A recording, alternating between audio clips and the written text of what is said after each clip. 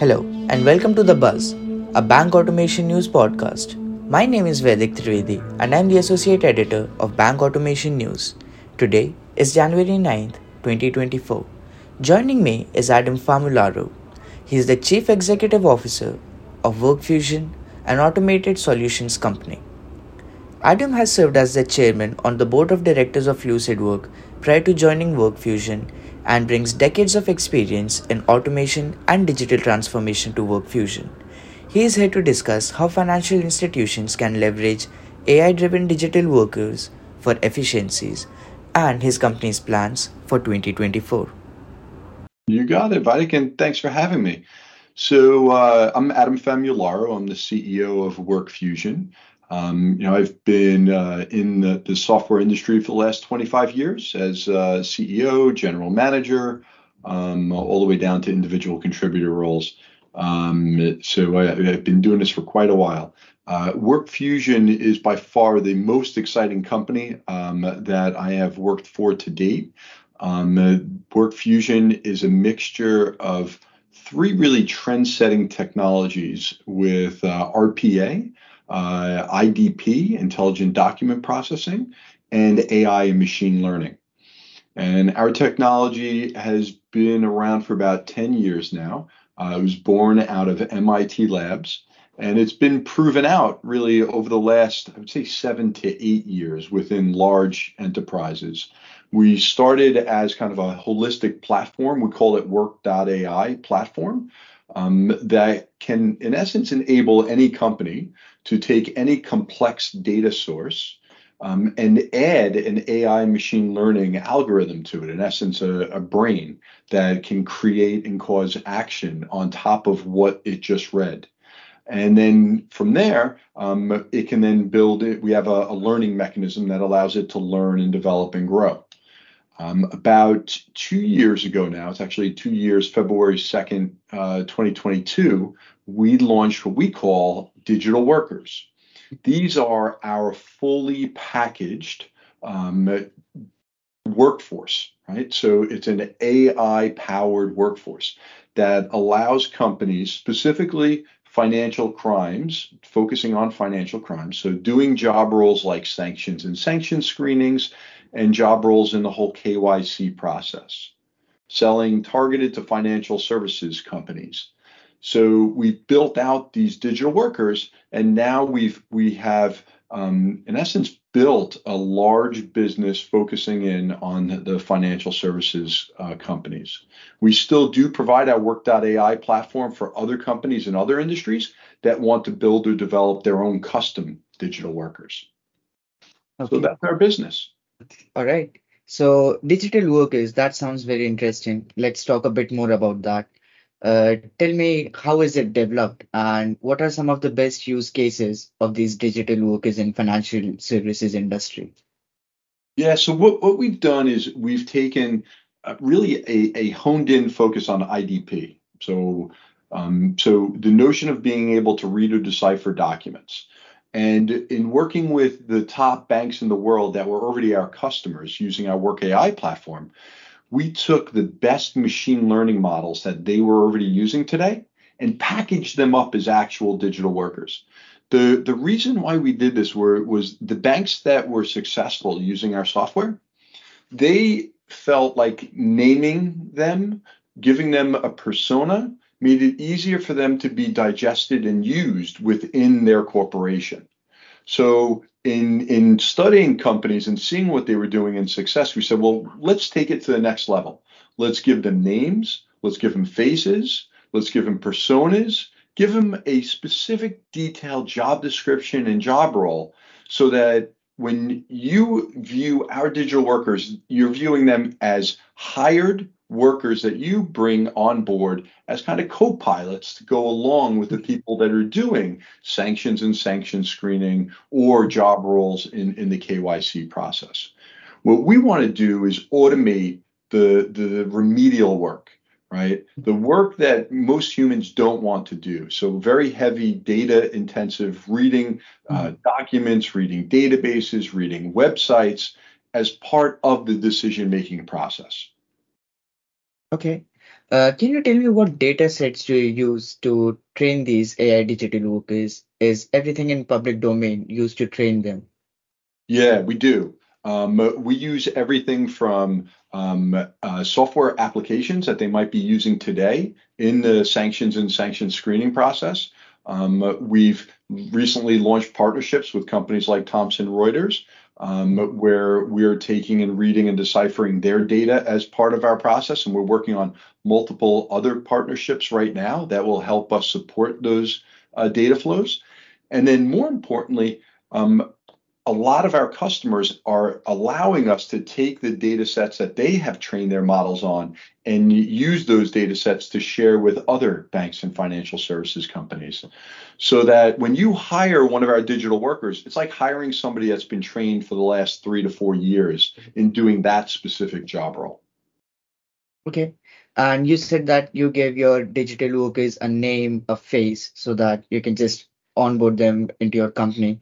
Can you tell our listeners about who Tara is and who Kendrick is? Yeah, so you're throwing out some of our names. So Tara is a specific job function doing transaction screening, right? So what she's doing is she's viewing all the transactions that are coming in and then using outside sources, inside sources. She's deciphering whether or not that is a good and valid transaction, trying to stop the bad guys. And if she finds one that looks like it is, she will then tie in a human. We have this thing called a human in the loop that we developed very early on. But it's in essence an algorithm that pulls in a coworker, and that coworker will then view it and say yes or no, and approve or disapprove, and then Tara will kind of go about her job. So that is our transaction screener. Then the other person that you mentioned was Kendrick. So Kendrick is part of the KYC process. So he is doing ID check. So he's checking that you are who you say you are. He's looking at passports. He's looking at driver's license or any other form of ID that you might have overseas, and then deciding whether or not that you are who you say you are as part of the KYC process. And those two are part of now 7 digital workers that we have in the sanction screening and KYC process. Okay. As for digital workers, can you tell me why would a financial services company want to have them? Does it bring monetary savings or does it speed up their operations process? Yes, yes, and yes to more. So the reason why you bring on one of our digital workers or multiple digital workers is the first part. It's very hard to find the people to do these job roles. These are really level one job roles. They're very remedial work. It's very labor intensive and it's very error prone. So with all of that, it's easier to hire one of our digital workers to come to work for you and then work alongside the rest of your team as that AI kind of co-pilot example. Um, so that's the first part. Then the second part is that it's a regulated space, right? So we're talking about areas where if the job's not done the right way or it's not documented the right way, you could be fined. And what we do is we give it an easier shot for a regulator to be able to come in and see all the decisions that were made by Tara or Evelyn and understand why they made those decisions behind the work that they're doing. So it makes it easier for the regulators to do their job. And overall, we're looking at a reduction in costs, right? So it'll cost you less money to do the work with our digital workers. You'll get much faster time to value, and it'll be much easier the day that a regulator comes in to want to see what the work that you're doing and prove out that work where we actually document it all and it's ready to go. All right. Can you give me a few examples of the financial institutions that are using your solutions as of now? Yeah, so we are in pretty much most of the top 50 banks around the world. Very heavy focus in North America and Europe from our business standpoint. Of course, most of the banks don't like us to name names, so I don't usually tout their names. But we are across the board on all the large banks. And usually the way that they start with us is they usually start around sanctions and sanction screening. And that's Tara and Evelyn. So most banks today, if they've either onboarded with us or looking at us, they're looking at us for sanction screening. And then the ones that are with us for the longest period of time, they usually then move over to the whole KYC process, where we've just built and developed what we call a PKYC digital worker for perpetual KYC. So getting to a state and point where we can monitor and manage KYC in perpetuity. So that's usually how we set up and work with banks today. Okay. As of for AI, it's a very rapidly evolving field of technology. From machine learning to now we have generative AI. How are you looking towards generative AI? Do you have any use cases for this Do technology? we do. We have plenty. So look, since we've been in AI for over 8 years now, we have a lot of built knowledge and understanding of models and developing models. The beauty to our AI for the banks is that we are a white box, right? So how our AI models are built. We update the AI models with our network learning on an ongoing basis, and they know and understand the power of our AI, and it's documented and open for everybody to see, including the regulators. With Gen AI, you don't have a lot of those same ingredients, more of a black box behind the scenes. But we view it as part of our human in the loop process. We almost have like a Gen AI in the loop process to go along with human in the loop. So, we're using it with Evelyn today when we're doing adverse media and looking at different adverse media that's out there in the marketplace. And it's helping drive up our automation rates where, we might be when we start out an implementation, we might be about 75% automation. With a Gen AI tool, we can get up to 90% automation. So we can really kind of close the amount of automation that we're bringing to market using Gen AI. But we have to be careful with the hallucinations that come from it and to ensure that it's part of our human in the loop process. So it helps build the confidence of the outputs that come from AI software. Okay. How revolutionary do you think Gen AI will be in anti-money laundering space and financial services in general? Look, I think in general, it's going to impact all parts of business, right? Just like I gave you the example of how we're enhancing our software with it. I'm enhancing my customer service organization with it. I'm enhancing marketing with it. I'm enhancing finance with it. I can literally enhance all the functions of my business with it. So viewing it very much through that same lens with financial services, the beauty of our software is that we help enable companies to actually prove value now. A lot of the financial services companies are stopping and pausing and waiting until this whole thing gets figured out because of the black box nature of Gen AI. The beauty of using our software along with Gen AI is that we can get you real-time results today by using that software, where you can see real cost improvements and productivity improvements and doing it in a safer environment. Okay. As of for 2024, what has gotten you excited? What's in the pipeline for WorkFusion? What are your future plans? So I started talking about what we're doing with PKYC. That was actually led by one of our largest customers, and they said, "Listen, we want to go to the next level and really make regulators happy with what we've been doing by introducing this notion of perpetual KYC." And we've just went live with them. We've just packaged that up as Kayla. We just named that digital worker and are going to market with that this year. So that one really has us going. Then the other part, since we do see so many transaction data flows, we're starting to cross over into fraud as well. And we've just launched a digital worker called Isaac that's going to help do fraud prevention. And we're literally just launching that one now. And we have 3 customers that are kind of our launching customers with it.